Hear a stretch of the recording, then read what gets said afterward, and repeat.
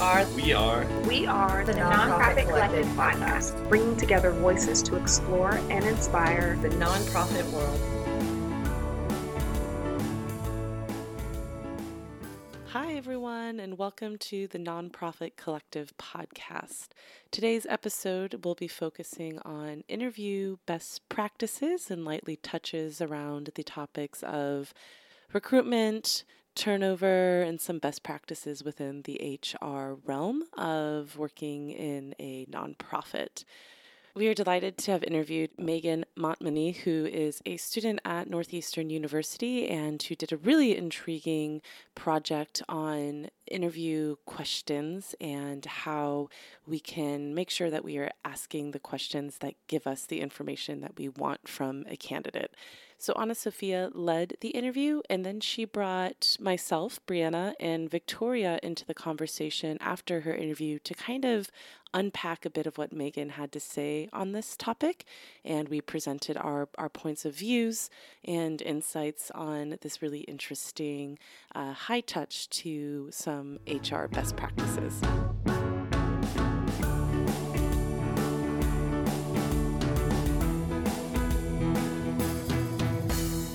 This is Ana Sofia from the Nonprofit Collective Podcast, and I'm here with our guest for today. Meagan, why don't you introduce yourself and tell us a little bit about this project that you've been working on? Sure. Hi, Ana Sofia. So my name is Meagan Montmeny, and I've been working in animal welfare actually as my nonprofit target for the last 12 years. I've started out as a volunteer and just have continued to work my way up into higher level management. Right now, I oversee a team and I have 20 direct reports, and you get to work with a bunch of different projects within the animal shelter. But my goal as I move through my master's in nonprofit management is actually to become my own executive director and set culture and, hire a really great team together and take off and kind of change the face of what animal welfare currently looks like. So this project that I did was actually for a human resources course with Professor Arrowwood at Northeastern University. He was wonderful, like most excellent class I've taken so far and just part of my master's course. HR has been something that's always scared me.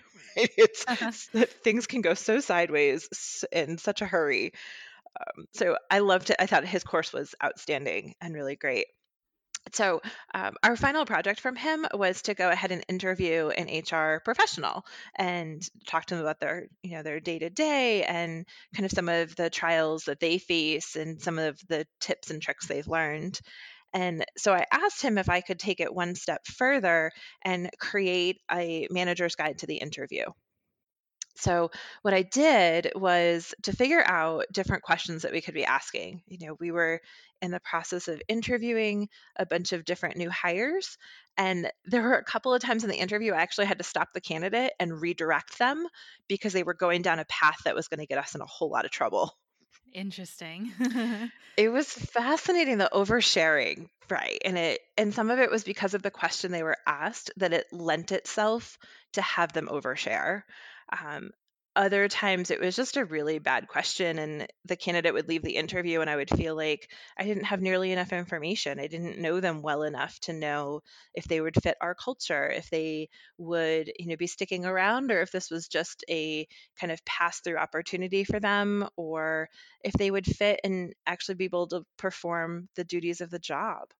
Yeah, that makes so much sense. I've actually been in that situation myself, and I wish I had some kind of guidance in it. I did it myself. I feel that most of the time in nonprofit world, you find yourself in a situation and you adapt and you learn it on the ground and you go with it, right? But this would have been really cool to have in the background. I want to hear more about your process in the background. So how did you research for this? What types of resources and sources did you use to kind of put all this together? So I went to a bunch of different sources to kind of figure out the different types of questions and what that meant. I have my brother-in-law is an attorney, and so he was talking to me about leading questions, and attorneys will sometimes use that, right? Yeah, that's true. Like, but this is the opposite. Don't do that. Exactly. Don't use that when you're interviewing a potential candidate. We don't need to lead them to the correct answer. We can let them answer it all on their own. So I talked to him about leading questions, and then we got into a conversation about hypothetical questions with an HR professional that I'd worked with in Florida. And we talked about hypothetical because I've gotten faced with a lot of hypothetical, what would you do if type questions. And she was saying those are actually not good to use in an interview. Save it for when the candidate has actually been hired and now you're onboarding and is part of your training process. So that So wait, was a really great back up. tip. Why? Back up one Yeah. second. Why aren't those good questions to use? The hypothetical, what if, or what would you do in this situation? So the hypothetical what if questions are difficult because we already know sort of how we would handle it, right? We're already in the trenches, we're with the business, we know what we would do. The problem is that it's a hypothetical. We're asking them to guess and not actually display past behaviors. And what we want to do by asking behavioral based questions is figure out how they've handled it. How have you handled this scenario of having a difficult coworker in the past? What have you actually done? Not guessing at what they might do.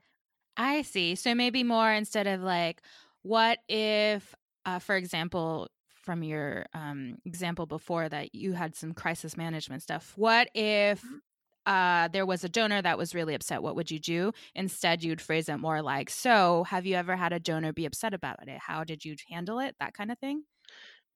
That's exactly correct. Yeah, we want to Awesome. test for past behaviors. And I work in animal behavior, and we always tell folks that past behavior is a predictor of future behavior. And I do the same thing with candidates too. When I'm interviewing, it's easy when how have you handled this in the past gives you a good gauge for what they'll do in the future. Ooh, very cool. And very easy to just switch that language so it's more past behavior instead of what if. That's really cool. That's exactly it. And that's a lot of what I did with this whole project was analyzing some of these questions to go, okay, how could I rephrase this in a way that's going to help me get better information about my candidate, figure out if they're really a good fit for our culture, and also prevent turnover, right? We know that turnover is just so expensive in a lot of different ways when you're working in a nonprofit. Mm-hmm. And it's very prevalent in nonprofits. So yes, this would Yes, be yes, very it is. helpful. So why don't we get down to the nitty gritty? Walk me through one of these interview questions that folks originally use, and tell me what elements you've identified as maybe problematic, and then what would this new question actually be? Absolutely. So, one of my favorite questions that I hear a lot in interviews is on a scale of 1 to 10, how detail oriented are you? So, And so we I'd say understand the 10. right, exactly. Who's going to give us an actual 1 or a 2, Yeah. right? Yep. So we know right from the start we're not going to get an honest answer from our candidate. We might. We might get somebody who says I'm about a 7 or about an 8. The problem is that this is a closed question, so it's almost a yes no in a way. It is, yeah. Right. But it also, the candidate is giving you an opinion of their skills, and we have no way of measuring it. So I like to ask questions, right, that I can dig into. Tell me more about that. Can you describe that for me? And this one, in and of itself, doesn't give us a way to do that. Yeah. So how would you change that up? So what I would do instead is, again, past behavior. So I would say, describe a time when you had to ensure you didn't make any mistakes on an assignment. What process did you use to proofread and check your work? That's a hard question to answer too, because you have to Isn't really it? think. Yes. It's hard on the interviewee. You have to think back and be like, okay, let me think. But it makes sense. I get why that might show you more a solid example of someone's past behavior and how they handled it. So that's really cool. Exactly. And it gives them a chance to actually talk a little bit about what process they've used. And I actually had a candidate just a couple of weeks ago start sharing with me that she had an assignment and she made a whole bunch of mistakes on it. And then as she was working through her process to proofread it, she discovered all of her errors. And so it was nice because she shared that she started at about, a 2 or a 3 on the scale. And as she was working through reading it and submitting to a coworker to have them double check her work, and go through with a highlighter and highlighting her mistakes, that she was actually able to, kind of fine tune her skills a little bit better. Yeah, that's kind of cool too, because you still got an answer on this scale of 1 to 10 internal, like, as you're thinking how they answer, but then also get more of a narrative of where they're at. That's really cool. Exactly. And we also want to be careful that candidates come in, they're obviously really nervous, right? And that's, Yeah. and I respect that and I understand it. I get nervous too in an interview. But I want to make sure I don't set candidates up to start oversharing either, right? And get us into like a discrimination type territory. Yeah, so why don't you walk me through one of those types of questions, those leading questions? How can we fix them to be, more appropriate for this setting? Oh, absolutely. So let's see. Okay, so the next question I have that's kind of a leading question is, tell me about a time when you had to balance competing deadlines and were successful. Oh, the leading. When were Yeah, you successful? Got it. exactly. So we're telling them So, already. yeah, so talk about how you got to the new question. We know the intent behind this question is we want to discover how a candidate can manage their time, right? That's working in the nonprofit arena, we all tend to wear a lot of different hats throughout the course of the day. And sometimes there are multiple deadlines coming up very quickly. And so we do have to figure out, okay, what's the most pressing and how can I work at it? And that's what we're really looking for here. So when I rewrote this question, I rewrote it more to about, tell me about a time when you had to balance competing deadlines and how you structured your time. So instead of talking about success, it's more the process of how they prioritized everything. You got it. And and this also opens the door too that maybe there was a time when they weren't successful at it. Maybe they learned some really good lessons about structuring their time a little bit differently and balancing competing deadlines. And I personally think we learn a lot more when we make a mistake and kind of fall on our face and then try again. Yeah. Is there another question you want to share with us? One more? I have one more. Yeah, let's do it. Okay, and this one on the surface, this sounds completely harmless, right? So we walk in and it's an icebreaker question. And the icebreaker question is, tell me about yourself, Very open.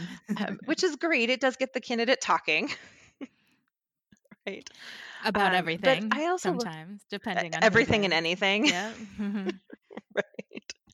And I know when I've gotten this question, sitting on the other side of the table as the candidate, I have this moment of, well, where should I go with it? That Right? happens to me How all the time. This is the question that I actually prepare, the response I prepare the most because otherwise I will go everywhere, even knowing that I need to stay on track. So yeah. Right. And I do the same thing. I go, okay, where should I start? Should I start back from I graduated from college and went to music school and taught, K to 12 music for 7 years? Like, where do you go with this? Yes. So when I started thinking about that a little bit more, I was trying to figure out what makes me so uncomfortable about this question. And I felt like the team was unprepared. So, like the people who are asking the question are unprepared? Exactly. Oh, I, interesting. so I was trying to figure out, okay, why am I so uncomfortable? I don't, why is this question so hard? What I came up with is I've already submitted my resume. I've already submitted a cover letter and likely completed an application at the same time. And so Mm-hmm. I felt like, has the team reviewed my information at all?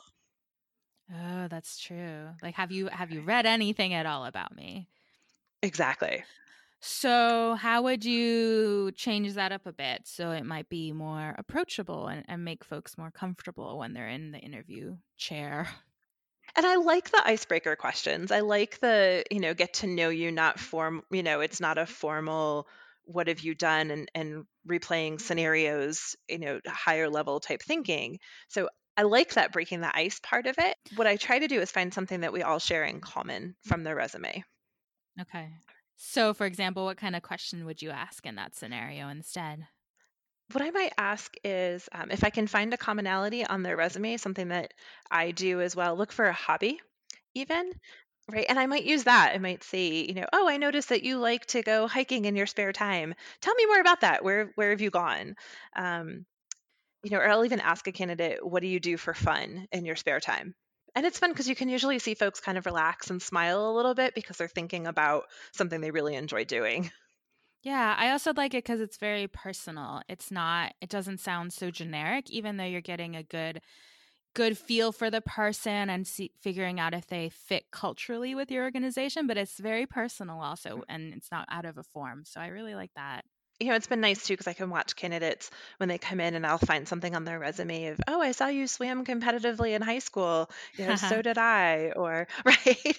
And we'll talk about those fun, and they get smiling, and you can just see them kind of relax and settle in, which is, it's a nice way to set up the interview too. Of I'm not here to be threatening, right? Yeah. Let's just get to know each other better. And that's so nice, especially when you're so nervous. So yeah. So before we wrap up, I wanted to get some tips or things to keep in mind for folks that are kind of going through this interview process, this hiring process, and holding these types of interviews. What are some last words of wisdom that you might have? One of my biggest ones is making sure that the room that you set up is warm and welcoming, right? We don't want to set up where the candidate's got sun in their eyes, or you have sun in your eyes and you're trying to have a conversation. I also want to make sure that the rest of the team knows that this is undisturbed time, that there's absolutely no reason that's good enough to interrupt an interview setting.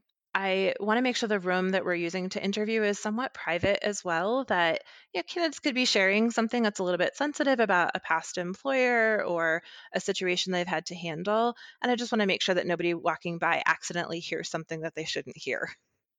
And I have two last quick questions when I'm walking into the interview that I think of, right, as the one who's actually doing the interview. What do I want to know and confirm right by the end of the interview? And then what do I want to make sure that my candidate knows by the end of the interview? So those are my two, as I'm walking in the door to go say hello to someone, those are the two things that I'm thinking about. Wonderful. Thank you so much for sharing all this with us. I hope that it helps folks think about it when they're forming their questions for their hiring process and really trying to find those candidates that really match not only the position, but, the organization as well. It's really important, especially in the nonprofit world. So thank you. Absolutely. Thank you so much, Ana Sofia. I really appreciate your time.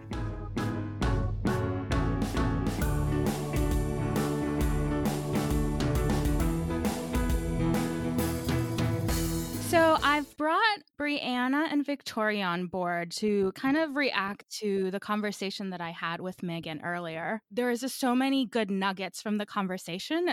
So I want to turn the tables and ask you what you thought about this conversation. Was there anything that really stood out to you? Yes, I really liked the conversation with Meagan. I think that for people like ourselves who are probably newer on the management side, that hiring is one of those big things that in the nonprofit world usually just get thrown into. I remember the first time that I hired, a staff member, I was just online Googling like interview questions to ask, like, how do you do this? And so it's great to be thinking about this now. I think that I did have some, what I'm going to call hot takes of things that I might want to push back on a little bit from what she was saying.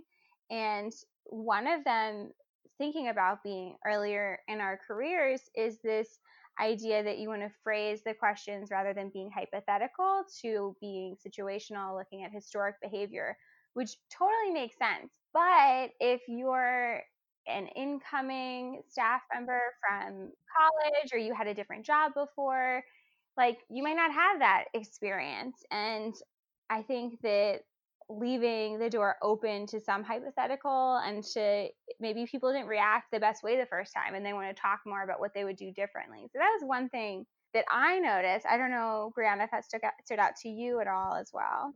Yeah, it did. I agree with what you're saying, Victoria. I personally do my interviews based on behavioral questions. And I think just where I'm at with my career and who I'm hiring to support me and or managing up, I do like to get a sense of what they have done in the past versus what you think would be the answer that I'm looking for, which I think is where Meagan was coming from with why hypotheticals aren't the best.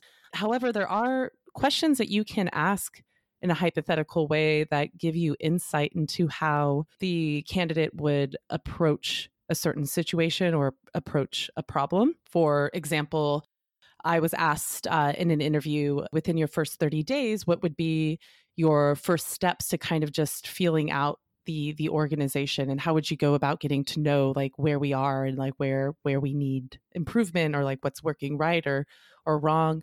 And I was able to answer that hypothetically, but it wasn't an answer that she'd asked me in a way of what have you done in the past to do this. It was having to present my process in a hypothetical way. But I want to fight you back on that too, because that was the whole conversation that we had with Meagan, was looking at how you solve a problem based on how you've done things before, not in a hypothetical situation. Like, yes, what if you got this job? How would you deal with your first 30 days? True, but it wasn't framed in that way. It's more framed of the next 30 days are happening. What do you do? Instead of what if we are in a crisis situation and you have to deal with this? I think that's where she was coming from. Does that make sense? Yeah, it does. And as a candidate being asked those type of questions, the hypothetical questions, I would bring in your experience to say, yeah, I've done that before. So this is the approach that I would take. And I know that this approach works because I've done this prior. And here are the behaviors that show that I've done it and I've done it well. As the person doing the interview, if you are wanting to see that thought process, you could reframe the question to say, in the past, tell me about a time that you had to approach a problem that you didn't have any direction on, and like how did you start that approach or process? But to Victoria's point, you also need to frame it in a way that's correct for your candidate. And would I ask somebody coming in at an entry level to give me an example of a problem solving skill when I see that they maybe have 6 months of an internship and a college degree and they're fresh out of college looking for their first job? You can find behaviors that can transfer to the question that I'm asking, but it might be an easier approach to give it to them in a hypothetical way, and then to reframe it and say, now that you've told me that, what your approach would be, do you have an example of when you've used that approach in the past? Yeah.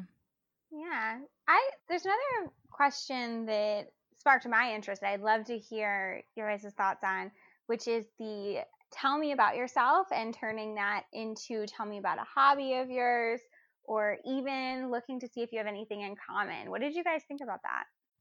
My take on that was the less personal you can get in an interview, the better, because it leaves less room for bias. So if you're asking them, like, what do you do in your free time? And, I play softball on my free time. And so if the person's like, oh, I play softball for a team, and then we start getting into a discussion about, what position do you play and how long, and yada, yada, yada, and everything that goes on with this mutual hobby that we have, that could lead me to like her or him more, completely based off of the fact that we have something in common, and not so much based on their skill set that they can bring to this position. So I would be cautious with using that approach. I get what Meagan was saying as an icebreaker, but I would just be very cautious of your bias if you were to have that connection with someone. Even if we don't think we're being biased, there's potential for us to move that candidate further because of that connection that we have. Well, then here's something to think about. How would you do an icebreaker question that would get both you and the candidate comfortable then? Because when I go into an interview, that helps me kind of feel the person out. I can get their tone. I understand where they're coming from. I get how laid back or formal I have to be. So that kind of gives me a cue when I'm going into an interview to be the candidate. And on the other side, the way that they answer, a candidate answer, gives me cues about how I treat them. So, I mean, I understand what you're saying, Brianna, that you want to be as unbiased as possible, but then how do you build that rapport with someone? That's a good question. I can just No, say, well, just all their ideas. Like, what is an idea Yeah, of building a rapport? Because that's the hardest thing to do, and you really want to find someone that fits your culture and that you think yes. is a good match for your organization. So how do you do that in that first interview where you're like, don't know anything about this person? Well, getting a culture fit and getting an icebreaker to make them feel comfortable are two different things.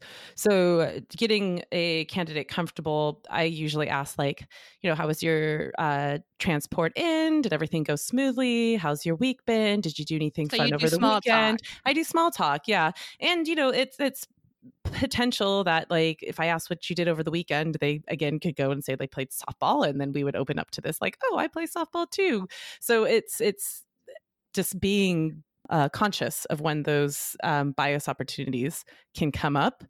The culture fit is all about framing questions accurately that are going to get somebody's personality. and something else while we're on this note that you said earlier that I want to go back to is that bias of hiring people like yourself. And I think that's such a good point, and one of the best piece of hiring advice that I've gotten is to not just look at people who have the same strengths as you. Like, you really want to look for people who have, maybe it's different strengths for you, to complement your team, and not falling in that trap of, oh, that's how I present myself, or, oh, I love her dress, like, and then just using that to inform your decision making, because it's not tied to the job, and we got to focus on the job. Yes, how you get along as people, but I don't know. I just hate when bias comes into play, and I know that we all have it, but we need to try to do the best we can to minimize that. Yeah. Victoria, I also wanted to ask you about, we were talking earlier about turnover and Yeah. retention rates and trying to, how that affects when you're doing interviews as well. I Mm-hmm. know Meagan made a comment about wanting to find someone that's going to be with the organization for a while because it is a really big Mm-hmm. deal. So do you want to talk a little bit more Yeah, about I would that? love to share my thoughts. So when I heard that, like, I get it. I get that when you're hiring, you want to make it a really good fit. You want that person. And at that time, you think, oh, if I just do a good job hiring, that person's going to stay a long time. It's going to be good for the organization and all that. And I just want to remind ourselves that so much of what decides turnover is not actually the employee's intentions going in, at least from my personal experience and the experiences of friends and other coworkers. It's what happens after day one when you get started and really putting the pressure on yourself as a manager to keep checking in. I like that the interviews are a time to be transparent, to talk about working style. And then sometimes a whole year goes by until you have your annual performance review. And it's like you're working together every day. How can we have a few more moments a year where we step back from the day to day, this is what I need reviewed, this is what I need from you, and have an honest conversation about how is it going? How are you feeling? Is my communication style working? Giving feedback a lot more than once a year is something that I also think that managers should be considering. Yeah, I completely agree with that. And I've been with organizations to where we've put a lot of emphasis on making sure that our managers are checking in with their direct reports on a frequent enough basis. And especially within the first 90 days as you're coming on to a new organization, of wanting to get a clear picture of what do you want out of me as the new employee these 90 days. Yeah, and I actually have another really hot take that I have been thinking about. I actually read about it in New Power by Henry Timms and Jeremy Hymans.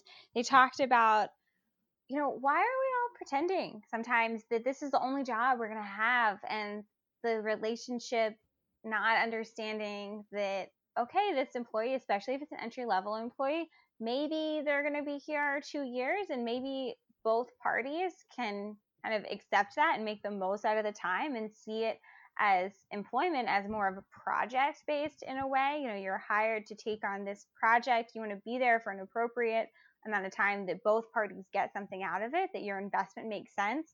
But it just can be so strained with the relationship between managers and employees. And also, I really believe that there can be a downside of not enough turnover. Nobody talks about that, but I have seen it. My friends and other people that I know about my age in the working world, when everyone has been in an organization a really long time, sometimes that's actually not great for the organization because people aren't open to changing landscapes. Everything is just how we've done it in the past.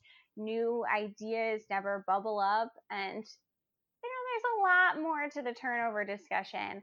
And maybe that's another podcast, but I just wanted to throw in some hot takes around that. But also maybe because we're just in this mindset that this is going to be someone's forever job. But you're right, Victoria, the sector doesn't work like that anymore. You can expect someone to be in a job 2 years, 3 years, and that's long time here. It's quite normal to see that on someone's resume. So maybe keeping that in mind when you're writing up the job description, when you're asking someone questions, when you're we, as Brianna was saying, there's the question of what would you do in your first 90 days kind of thing, but also maybe thinking about this role is for someone in 2 years. What could be accomplished in 2 years kind of thing. Maybe that's a good mindset to have when you're preparing the interview process for a new hire. I read an article, and I don't want to quote the company's name because I don't remember it correctly, but it was the CEO of a large company who basically said, as a millennial, if you're not switching jobs every 2 to 3 years, you're holding yourself back in your career. And that is, to Victoria's point, especially in the nonprofit industry, that people do stay, and that the higher up that you go in the management chain, the longer people are in those positions, and you won't necessarily see growth in the organization that you are in because there's no opportunity for growth because you have people staying in those roles for quite some time. So I thought it was a really interesting take for the CEO to come out and to say, that it should be expected that millennials are leaving their jobs every 2 to 3 years to get higher pay, to get a better salary, to get exposure to different skill set or different challenges that they want to learn about. Yeah, and I have only heard the rumblings of this, so I don't know that much about it, but I have heard that in some of these other sectors, these big firms, I think it's like law firms, if you've been there a certain length of time, you're either promoted, you become partner, or you leave. And the company, I don't know if it's firing is exactly how it would be described, but there's this understanding that at a certain point, even if you're doing pretty well, if it's not the perfect match and if you're not continuing to grow in the position and with the organization, that you're going to separate ways. And I never see that in the nonprofit sector. Maybe for very obvious reasons about lack of funds and how it costs money each time that someone leaves. But it is an interesting concept that I'd love to explore further. Can I take us back to interview questions? I know we went off track. No, but it was a good tangent, and one that I think, to your point, we need to dig a little bit deeper in. So maybe it's a stay tuned subject. But to Meagan's point with some of the interview questions that she said to not ask, the one about like on a scale from 1 to 10, how detail oriented would you rank yourself? Like I would say 95% of the time you're going to get people that are going to be like, I'm an 8 or a 9. Like nobody wants to score themselves a 10 because you know that's not humanly possible. I'm an 8, no matter what it is. I'm an 8. Yeah. I'm an 8. We all know you would, Ana. I'm like, no, I'm a 10. I never make mistakes. I'm a highly detail oriented. No, I make mistakes, but I'm very detail oriented, and I catch them later. Yeah. But yeah, her point was a great point of to not give the candidate an opportunity to answer those questions with why they think they're detail oriented. So what makes you think that you're a 10, or what have you done that showcases your skill set in being detail oriented? I also wanted to share one of my favorite interview questions to ask a candidate. And thinking back to Meagan's point of when she ended the interview of, what information do I want to get out of this, and what information do I want the candidate to get from this? And I think it's really important that you have a common understanding of what this role is, and you grasp that the candidate gets what this role is going to be. And I had this asked to me in an interview, and I adopted it because I liked it so much. And it was, they asked me a few questions. I had the job description, and they go, so what do you think the day-to-day of your job is going to be? And that's usually a question I ask the interviewer at the end when it's my turn as a candidate, when they open it up for questions of, what's the day-to-day of this job. And the fact that they turned the tables and asked me as the candidate what I thought it was a brilliant question, because how much am I paying attention, and am I hearing what they are saying in the correct way, that I'm grasping what this job actually is? Yeah. Oh, I've never That's thought good. of that. I mean, That's kind of, yeah. that would put me on the spot. Mm-hmm.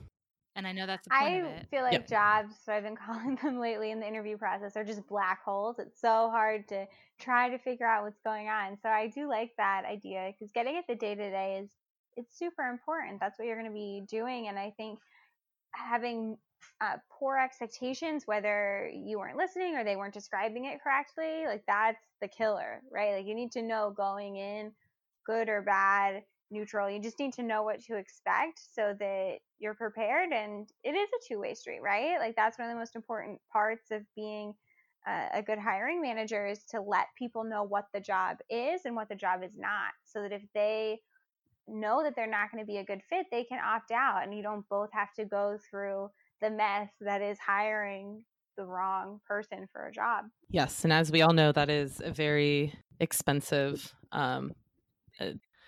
mistake, I guess you can say, but sometimes it's just really hard to tell if that person's going to work out or not. And it's a costly decision. Yeah, hire slow, fire fast. I like it. So I want to wrap this up, but before I do, I asked Meagan to give me some final tips that she wanted to share with everyone. I'm going to share one, but then I'd like to ask you, what are some final thoughts you have for folks that are going into this kind of process? For me, when I first started interviewing and had to find a candidate, there was absolutely no process in place in the organization that I was doing it. So my biggest tip is to figure out exactly what you need, exactly what the position's going to do, and really fine tune that job description. Even if it's not the same one that you put out, just internally, you know exactly what jobs, what functions, what responsibilities this person will have, so that you can really find someone that fits all those criteria. Yeah, I'll go next. I think for our listeners, if you're tuning into a nonprofit podcast, you're probably the type of person to be prepared, but you should be prepared. I think that having structured interviews, especially for the first 2 rounds, having the questions predetermined, asking every single candidate all of the questions, writing down their responses, and then after it's all over, going back through, and I've literally done this, and rating them, 1 point, 2 point, 3 point, and going through and seeing who had the highest scores. And if something doesn't jive with what your gut's saying, okay. But if you just go in and you don't really have prepared questions, you just chat with them for 45 minutes, and then you have a different conversation with someone else, that's how bias gets in. You're not going to get the best candidate that way. And I think it does take time, but it's so worth it to go in being prepared. Yeah, and that's a tough one. Agreed that that's the best way to catch your bias, is by asking the candidates the same or similar questions within each interview. Obviously, you're going to have different questions as you're getting more answers from the candidate, but really wanting to keep each interview feeling the same. It's harder as you move up the ladder, and it's harder to kind of get more senior management to get on board with kind of doing the very structured interviews.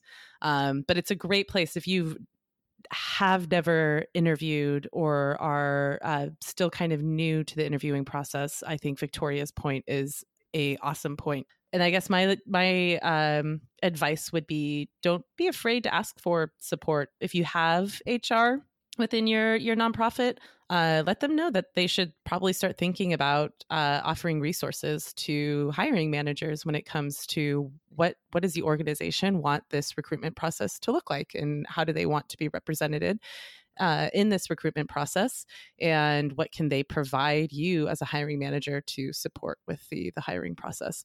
Thank you. This is very helpful just to keep it in mind as you're moving forward with an interview process, being very aware of how we ask these questions and really trying to find someone that matches the organization's need is really important. So I want to encourage everyone to check out our Facebook page and our Twitter. Our handle is NP Collective Pod.